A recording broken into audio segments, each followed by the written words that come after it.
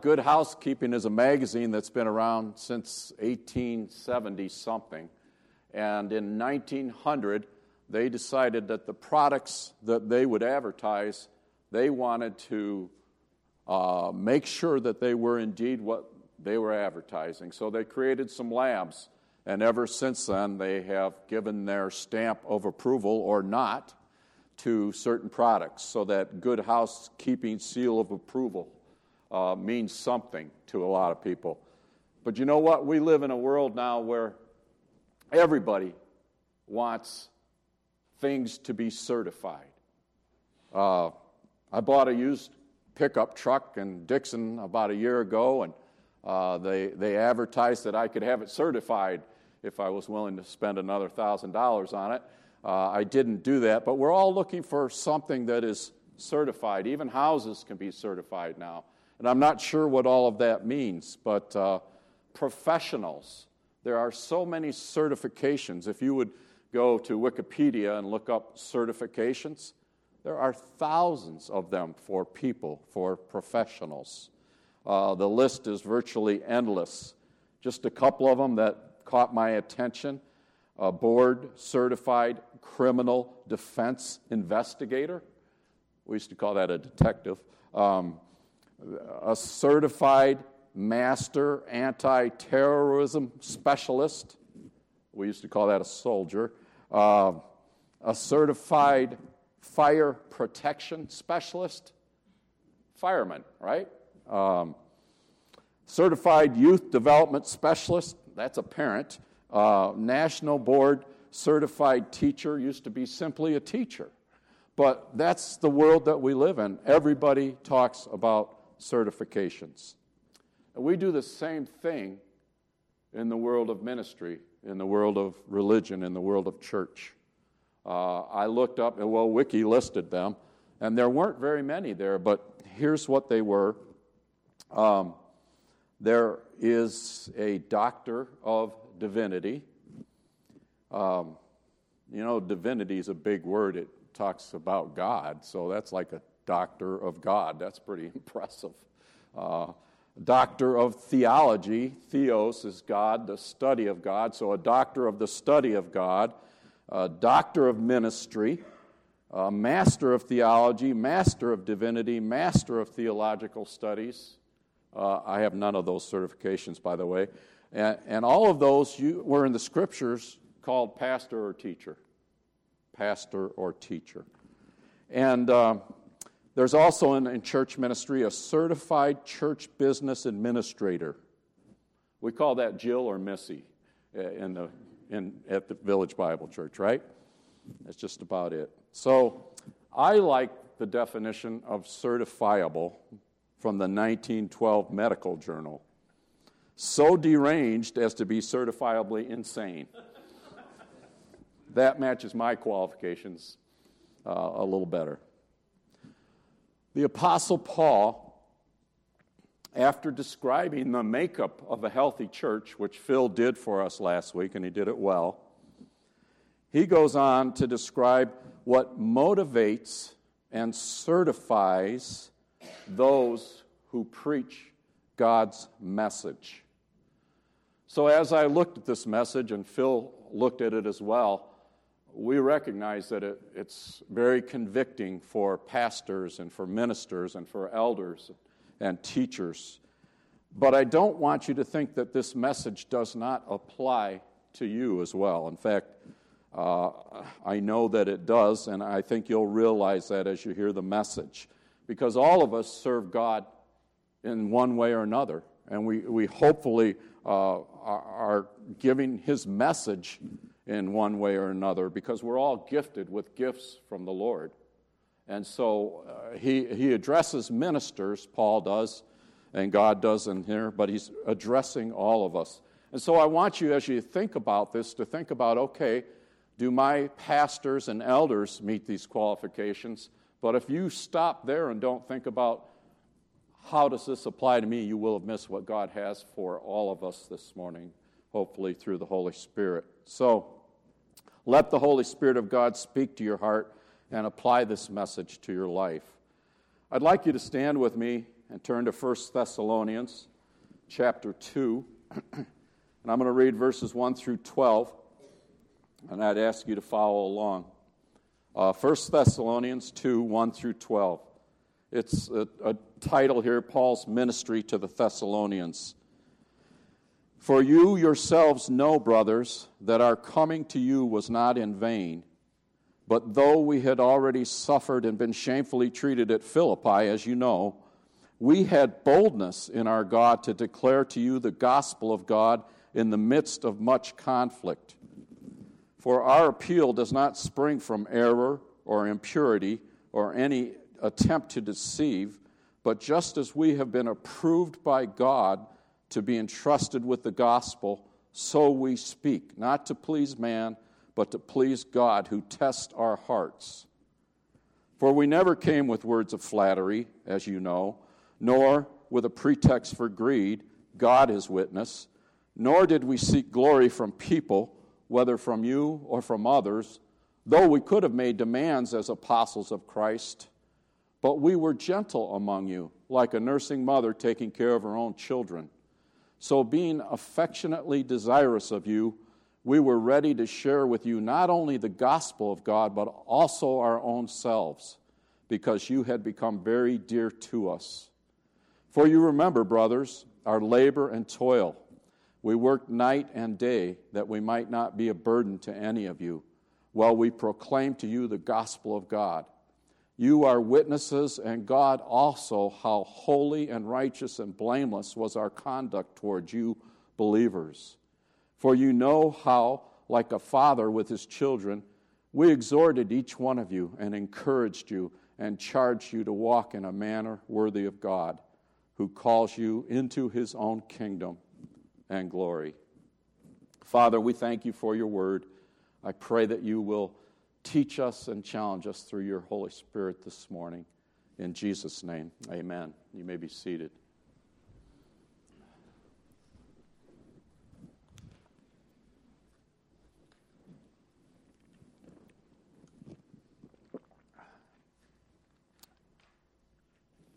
I want you to see this morning that the basis for our appeal, and that's what Paul's talking about. He says the basis for our appeal, in other words, for our preaching of the message of the gospel, is our ministry to you that he's talking about. It's God's approval. That's the basis for our appeal. God's approval. God's sanctioning. God's certification, if you will. That's the certification that preachers of the gospel need to have, people that minister the gospel. God's certification. I want to read verse 4 from our text, but not from the English Standard Version. I want to read it from an easy-to-read version. So just listen to this for a moment. It makes it very clear. Paul says, no, we didn't do all these other things. He says, we did it. We made this appeal. We brought the message and the ministry of the gospel. Here it goes. Because God is the one who gave us this work. And this was only after he tested us and saw that we could be trusted to do it. So when we speak, we are only trying to please God. So that's what's behind ministry. It's God's certification. He's the source.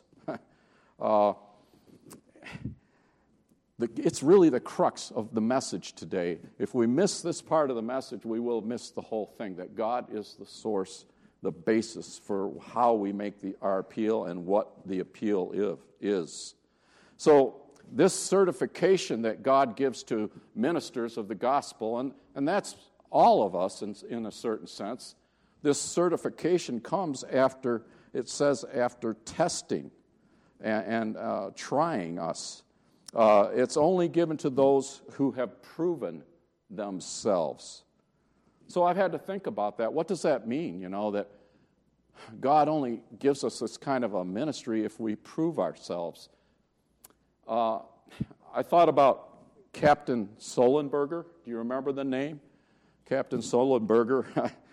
In an emergency, he safely landed a passenger airplane on the Hudson River. That's amazing, isn't it? Isn't it amazing what he did?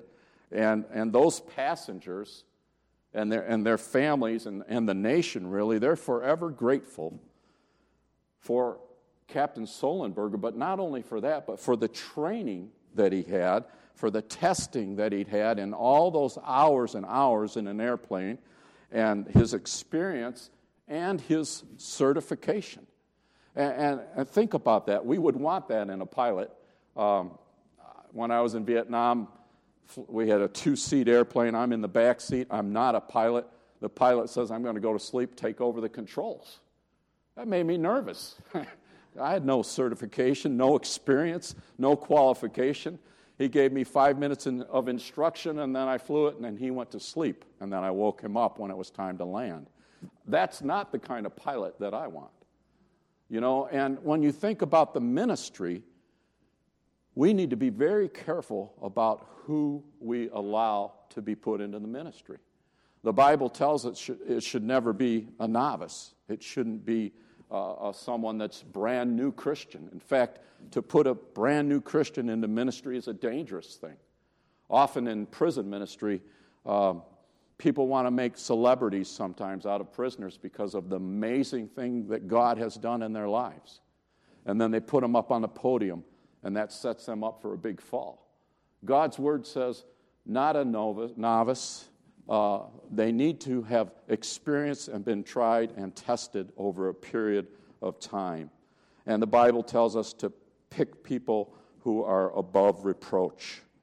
So that's what God is talking about when it comes to ministers of the gospel of Jesus Christ being tested and proved in order to get God's certification.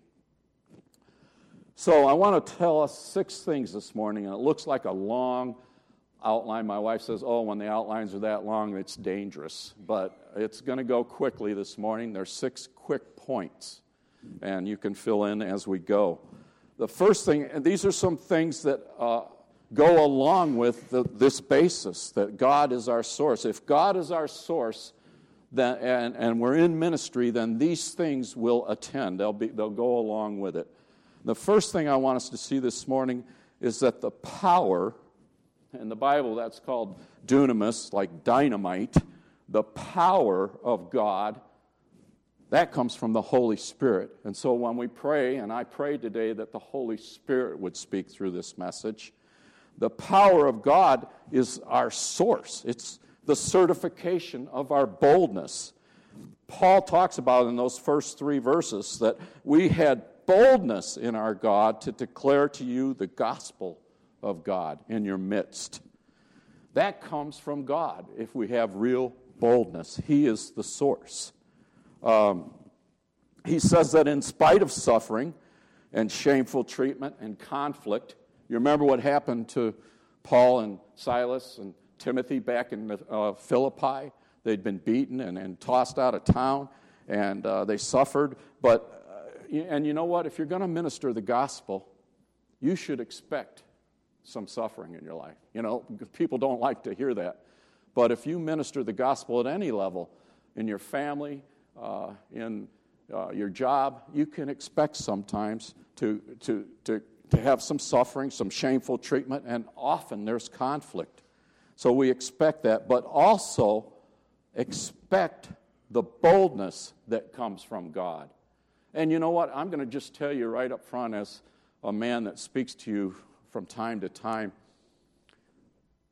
I don't always expect the boldness of God, and I want to expect the boldness of God. I want to have the boldness of God when I talk from this pulpit, because I want to represent the Lord well. Acts 4, turn to Acts 4 just for a minute. There's 2 verses I want us to see there. And I've come to these verses probably several times with you, but Acts 4 is an amazing passage where it talks about Peter and John. Acts 4 and verse 13.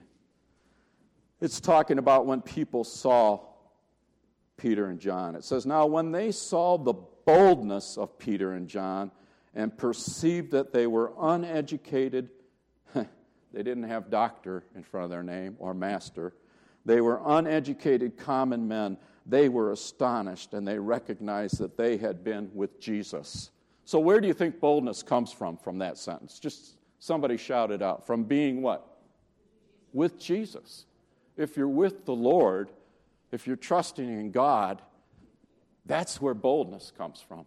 It comes from being with the Lord and spending time with the Lord, time in His Word, time on your knees. That's where boldness comes from. And if you go to verse 29 and you say, well, man, I don't know about that, Dave. I don't know if I can have that kind of boldness.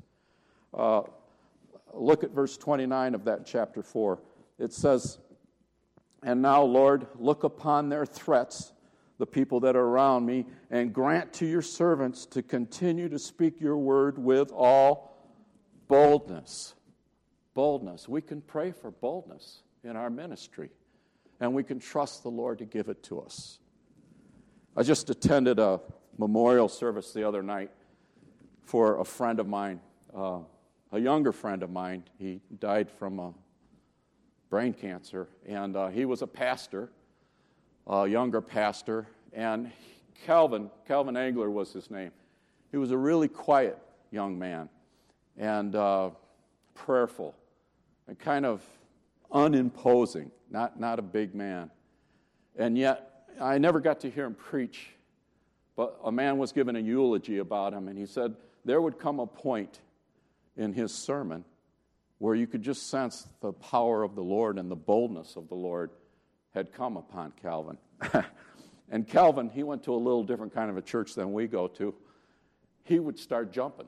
He would literally jump when the Spirit of the Lord and the boldness came upon him. And so the man that was doing the eulogy asked all 200 of us to stand up and jump. I'm not going to ask you to do that, by the way. But we did, and it put a smile on our face, but it spoke to me that when you have the boldness of the Lord, you're not ashamed of the gospel of Jesus Christ. And you can stand, and you can even jump for the Lord. And he goes on and says, in spite of our suffering, but he says, you know what? This appeal, we had the boldness while we were suffering, but this appeal does not spring from, and he lists these things, it doesn't spring, our ministry of the gospel does not come from error. And you would say, well, I hope not. But think about it. There is a lot of error in the preaching of the gospel today, in the preaching of God's message. It's all around us. And what happens is people begin to offer their own opinions and their own musings. That means their own thoughts. And you can pick up on that when you hear certain people speak about what they think being a Christian is, or what a Christian ought to have, or what a Christian ought to be. And so we know, you and I know, I hope you know, especially here at Village Bible Church, that our ministry comes from God, and it comes from the Word of God. And so that's why we want you to be in the Word of God and saying, well, I'm going to be checking out what Brother Dave and Brother Phil are saying. Is this really in the Word of God? That's where it comes from. It doesn't spring from error. If I didn't have this, I couldn't preach. I'd be a fool to stand up and tell you about God without this. And so check it out. Think about that. That's where it comes from. And so he goes on and says it does not come from impurity. And you'll say, well, I would hope it doesn't come from impurity, which means morally impure motives and lust. But, I'm not going to list names. You don't have to think very hard to realize that there are ministers that have come along that have used that power and authority to do immoral things. I heard of another one last week. And we think, well, oh my goodness, look at where we are today. It's all over. Well, it was here in the time of Paul. There were people that used the ministry for false and impure motives. That's not where it comes from, says Paul. And he says it doesn't come from deceit. That means trickery. It's like bait and switch. I'm going to tell you, you can go to heaven if you do X, Y, and Z. That's bait and switch. The Word of God is the gospel of Jesus Christ. And you know what the gospel of Jesus Christ is. It's by faith in what Jesus did on the cross that we can gain eternity, that we can walk with the Lord. And we have to be careful when we listen to people. And that's why there needs to be, amongst our leaders and all of us in the congregation, accountability. We talk about accountability. Well, I am accountable to the other elders. Bill, Dan, Phil, and all the elders at all the other churches. I'm accountable to them. I'm accountable to you as a congregation.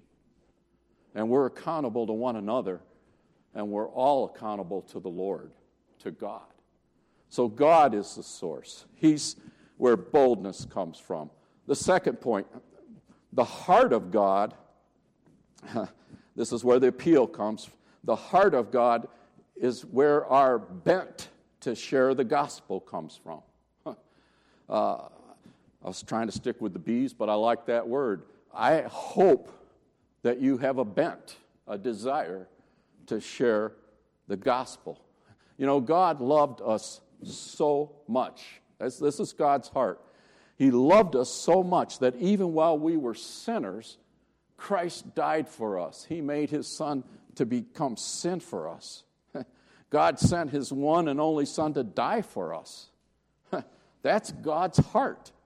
And the question this morning, I'm just going to ask you right out. Do you have, and I have to ask myself this question, do you have a bent to share the gospel of Jesus Christ with other people? And if you don't, you have to ask yourself, why don't I have the heart of God in this area? Why? Paul tells us that the heart of God is a bent to share the gospel. So Paul goes on and he says, we minister to please God, not man. And now this is where it starts getting real convicting for preachers and people that are in the pulpit and people that teach. It gets really convicting here, and I'm just telling you that straight up. We minister to please God and not man. I pray that that is true every time that we're in the pulpit. I confess to you there are times when I wonder, you know, if somebody didn't say, oh, Dave, that was a good message, I wonder if it's been effective. And that's wrong. I get up here and boldly proclaim the word of God, whether or not you like it or think it's a good message. And that's a danger and a trap for preachers, is to say, well, I'm trying to please the Lord when we're really trying to please men. I have to be careful about that. You need to be careful about that in your ministry as well. We don't seek glory from people. That's what pleasing God means, is that we don't seek glory from people, no matter what our status is. Paul says, you know, he says, even though we could have made demands, because Paul, he had all these certifications. He was well trained. He was like a doctor of theology with the Jews. And he said, we could have made demands, but we didn't. Because we seek glory from God, not from man. And I remember when Jesus said about the religious leaders, he said, many of the leaders believed on him, but they loved the glory from men more than the glory that comes from God. That's something that we, all of us, have to check and be careful about. Check my heart, check your heart. He goes on and says that our ministry, this is in verses 4 through 6, our ministry is not through flattering for personal gain. Beware people that always flatter you. They flatter you in front of your face, and they've got a knife sometimes in their hand behind you. We have to be careful about that. The proverb says, faithful are the wounds of a friend. The kisses of an enemy are deceitful. Watch out when people want to flatter you all the time. Manipulative people flatter. They often flatter for their own gain. I thought about it. Do we really need somebody that's going to stand in front of us week after week and just tell us how wonderful we are? You know, you're a great church, you're wonderful. And you are. I can say that. People here love the Lord, but that's not my role, is to flatter you. My role is to speak the truth in love from God's word and represent that week after week after week. And we need to do that for one another. You need to do that with me as well. We don't need our ears tickled. We need people who will speak the truth in love like God does. And Paul goes on and says our ministry is not given over to greed. Well, the real motive sometimes for pleasing others and for flattering others is greed. And yeah, there's a lot of greedy ministers in this world. We have to ask ourselves, why do I want to tell people about Jesus Christ? Hopefully it's not out of greed. And this one can sneak up on you. It really can. You know, I read a lot of articles that I'm sent about pastors, and I know that a lot of pastors talk a lot about money these days. And they talk about, well, you know, we should make this much. You know, this group makes this much. We should make this much. And I understand that because for many years, pastors probably were underpaid and all that kind of thing. But it makes me think about what are our real motives. And you know what I don't hear much anymore? Is I don't hear a lot of talk about sacrifice. I don't hear that anymore. 1 John 3:16, he laid down his life for us, and we ought to lay down our lives for the brother. That's sacrifice. And then in Hebrews it says, do not neglect to do good and to share what you have, for such sacrifices are pleasing to God. The life of a Christian is meant, you won't like this maybe, is meant to be a life of sacrifice. That's what it is. Okay, how many of you are married? You can rate, just almost everybody in here. Do you ever have to sacrifice in your marriage? Kathy, you can't say anything here now. So. Yeah, I mean, there's this thing we call compromise. What it really means is sacrifice. And if we don't sacrifice, we don't have a good marriage. And if we're, as Christians, I mean, Jesus sacrificed everything. God sacrificed his own son. The whole point of Scripture is sacrifice. And so when we minister the gospel of Jesus Christ, it's to be done in a sacrificial manner. And you know, Paul, right at the end of this whole little part of this passage, you know what he says? He says, God is witness. God is witness. How many of you have been to court? Come on, yeah, okay.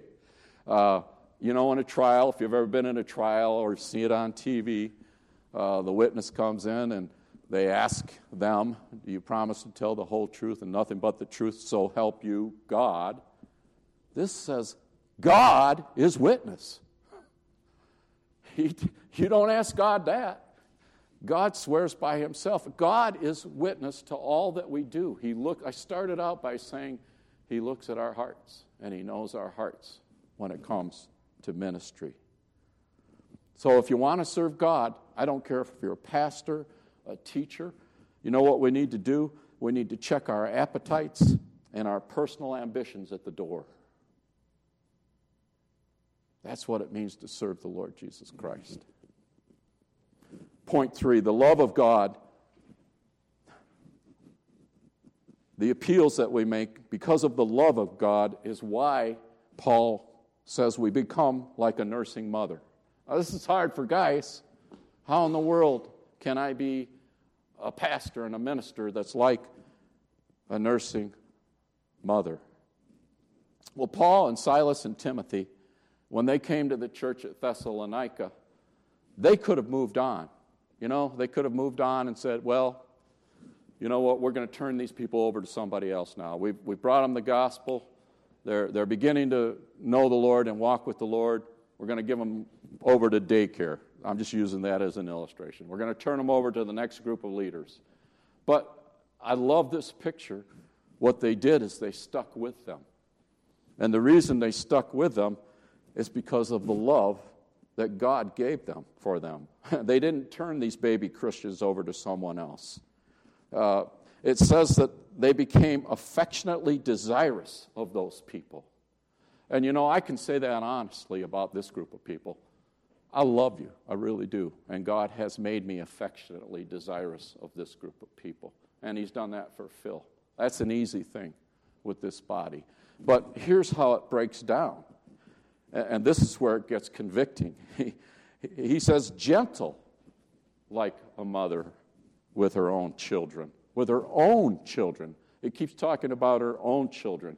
You see mothers with children, and they're all great, most of them with children. But when it comes to their own children, they're really great. They're really great. They love their own children. So I love this picture that Paul says, gentle like a mother with her own children. And the picture is of a mother bird. It literally is like a mother bird. And you've seen a mother bird with gathering her brood under her wings. That's a beautiful picture. That's the picture that Paul is painting for the church, for the leaders of the church. We're to be that kind of gentle people. So I thought about this a little bit. You know, when people think of Jesus Christ, like if you ask a Muslim, even a Hindu, and probably anybody that knows the Bible, if you talk about Jesus Christ, all of them will see gentleness when you talk about Jesus Christ. There's no question about that.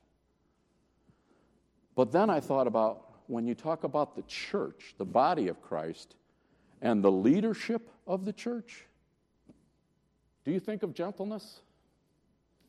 Maybe you know a couple gentle leaders, but I don't think people see that all the time. And that's convicting to me because we're to be like Jesus Christ. Most of you know that I spent over 30 years working at Wheaton College, many different capacities, and so they're under, you've been hearing about Wheaton College in the news, right? Some of you? And there's this thing going on, and whether or not it's right or wrong, I don't want to get into all of that. But what I hope happens, and it hasn't happened yet, is that as the world looks in on Wheaton College and they make decisions in this event that's happening now with this teacher, I'm hoping that somewhere they'll see the gentleness of Christ in the leadership, and that there might be some reconciliation, and that some positive thing, some glory for God can come out of this. Don't misunderstand me. I'm not trying to make a statement about anybody. There's a room on both sides of this issue for gentleness and reconciliation. But do people think about that when they see the church? That's a good question that I have to ask myself as a leader. Am I gentle? And it's giving. A mother is the most giving person that I can think of most of the time. I think of my own mother, I think of my own wife, and you think of the nursing of a child. You know, men, I was so glad when my wife got up at 3 o'clock in the morning and took care of those needs for the baby. And it was sacrificial. It was giving of themselves. But I think what Paul is trying to say, it's even more than that. It's more than time and being gentle. I think he's saying that a servant of a God is supposed to be vulnerable. That's hard for men, to be vulnerable and transparent. And you want people that minister to you and preach the gospel to be vulnerable and transparent, because then they're real, and then you can connect. And I want that, and I hope you see that in your ministers, and I hope you are that way in your ministry as well. Sharing of our very selves, not cold, and here comes one of those words that I love, austere. Austere, it means severe and strict and harsh. And often, that's how leaders are looked at in the church, as being severe and strict and harsh. And often that comes from thinking more highly of themselves than they ought to. May that not be in our church. May we be gentle. May we be giving of ourselves. The next thing, and the fourth point, is that the calling of God, this appeal that we do as ministers, it comes from the calling of God. And that's why we labor in blood, sweat, and tears. Remember I talked about sacrifice? That's what ministry is supposed to be. And Paul says, remember. He can say to the Thessalonians as he writes this letter, remember how we were. I hope that we as pastors and ministers can say that. Remember how we were when we were among you, that we labored and that we worked hard. You know what? Pastors don't always have a reputation for working hard. In fact, a lot of pastors don't work hard. And that's not a good testimony to the Lord, and that's not for His glory, and it's not taking care of your people. Paul talks about working night and day. You know what? I like that picture. I can connect with that, working night and day. I've been a bivocational pastor almost all of my adult years. I thought about that. You know, I worked as a carpenter all those years at Wheaton College and did all the prison ministry that I did through Wheaton College. And at the same time, God allowed me to be a pastor in different settings. And so I love the picture of Paul as a tent maker. That was hard work, making tents. They probably had big calloused thumbs and fingers from making those tents, and probably had bruised hands. And Paul, they talk about him being a little bow-legged guy that had knobby knees and spent a lot of time on his knees, but I'll bet he had strong hands because he worked hard. I love that picture. When I was, the first time I was a pastor, I was in Alabama, and I was in a very small rural church, and everybody in the church was either a farmer, chicken farmer, they were electricians and carpenters, and some of them were loggers. And so my ministry in that church was shoveling chicken manure, taking down trees, building buildings alongside the people in the church. And there was something about that the men in that church had a different view of a pastor that would work that way and would work hard. And so I'm not saying every pastor should do that, but every pastor should be a hard-working person that labors night and day. Pastors are on call 24/7, like a lot of you are. I understand that. So I love the idea of working as unto the Lord and then preaching at the same time. And he says not to be a burden. They didn't demand payment. I think they knew that people were poor and that people were needy and people were possibly out of work.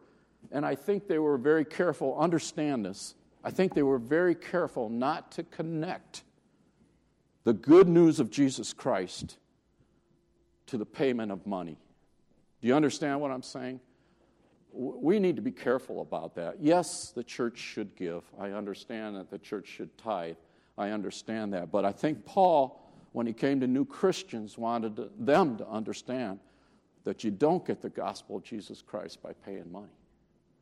And that they didn't need to pay him because he didn't want to be a financial burden to them. What a beautiful picture.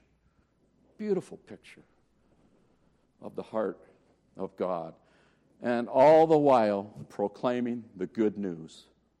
What a model that is for today. Work hard, don't be a burden, preach the gospel. That's our calling. The fifth thing, the holiness of God. Part of this, why we can make an appeal, and God is our source, is the holiness of God. The holiness of God is why our behavior is blameless toward you. First of all, I hope we can make that statement. You know, pastors are obviously not perfect, and we sin against people sometimes, and we need to confess that. But the holiness of God is the expectation. I've probably told you this before, but be ye holy, for I am holy. As a new Christian, I had a habit that meant that I wasn't controlled by the Holy Spirit. I was being controlled by something else. And one morning when I was in my pickup truck and I was headed to hang siding all day, I flipped my Bible open to 1 Peter and came to those words, be ye holy, for I am holy. And I realized that I couldn't be controlled by the Holy Spirit and alcohol at the same time. What I didn't understand at that time was that was a bigger picture than that. When God called me to holiness, it wasn't just to give up bad habits. He called me to be set apart. That's what holiness means. To be useful for the gospel. That was the picture. And, it just hit me this week as I was thinking about that. It was a way bigger picture than stop doing this. The picture is that God has called all of us to holiness, purity, set apart for ministering the gospel of Jesus Christ. That's the call on all of our lives, every one of us. That was in 1975 when God did that. He says, he's talking to the people now, you are witnesses to our devotedness, our uprightness, our blameless conduct. And he says, people are watching and listening. Sometimes we're in meetings, even at the church, and it gets a little rambunctious in there, and I shut the door. Because I don't want people to hear sometimes what we're saying. And, it's become a little bit of a joke. The guys, and it's a little bit of a control, too. They say, be careful, Dave's going to shut the door. And you know what? What this is saying is that not only are people listening, God's listening. Doesn't matter how many doors you shut. God is listening. So our behavior is to be holy because people are watching and listening, but God is watching and listening. Not only is God our witness, think about a courtroom. God's not only just a witness, He's the judge. He's the judge. That's for people who minister at every level. And the last point, point 6, the nature of God. I love the picture of God as a father. And I said the nature of God is why we bid you and beg you like fathers, verses 11 and 12. You see, God's nature is to be a father to His children. Do you understand that? It took me a long time to come to a point where I understood that God was a father to me, a real father.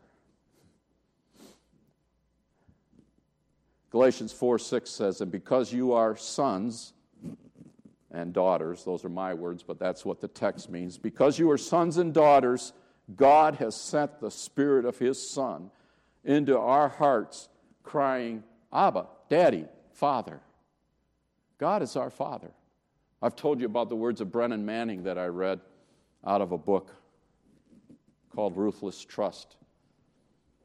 There's a sentence in there, and I've got it highlighted, and then when I need to, I go back to it. It says that God the Father has tender feelings for you. Man, the first time I read that and actually let it sink in, it was overwhelming. God is a Father. By the way, if you want to make a distinction between what we talked about earlier, do we worship the same God as Muslims and Jews do? Well, the Muslims would tell you that God is not a father. Our God is a father that loves us with all of His heart, has tender feelings towards us. So he goes on and says, we exhort each one of you. You know what the word exhort really literally means? It means to come alongside of you and to help each of you. And I had to think about that. Do I come alongside the people in this church to encourage them? Do you come alongside one another to encourage, to exhort? That's the word exhort means to come alongside.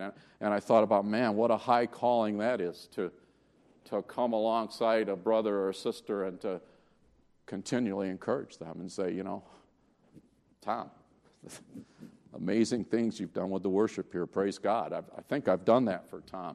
But have I done that? Do I come alongside of everybody to do that as a minister? Do we do that for one another?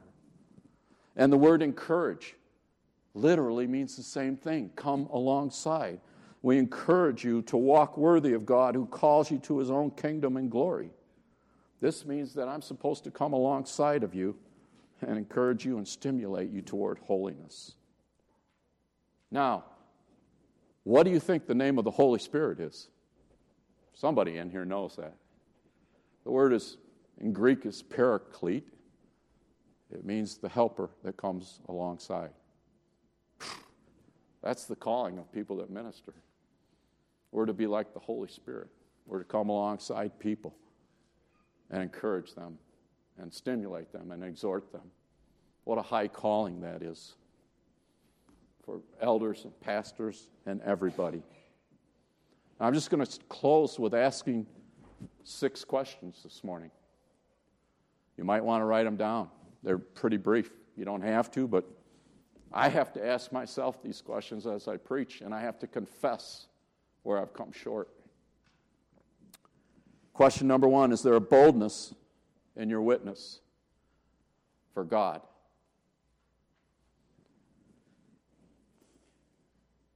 Second question, do you have a bent, a desire to share the gospel?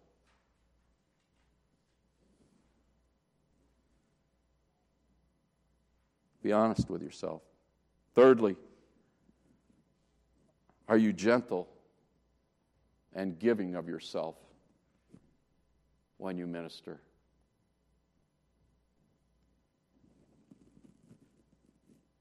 Fourthly,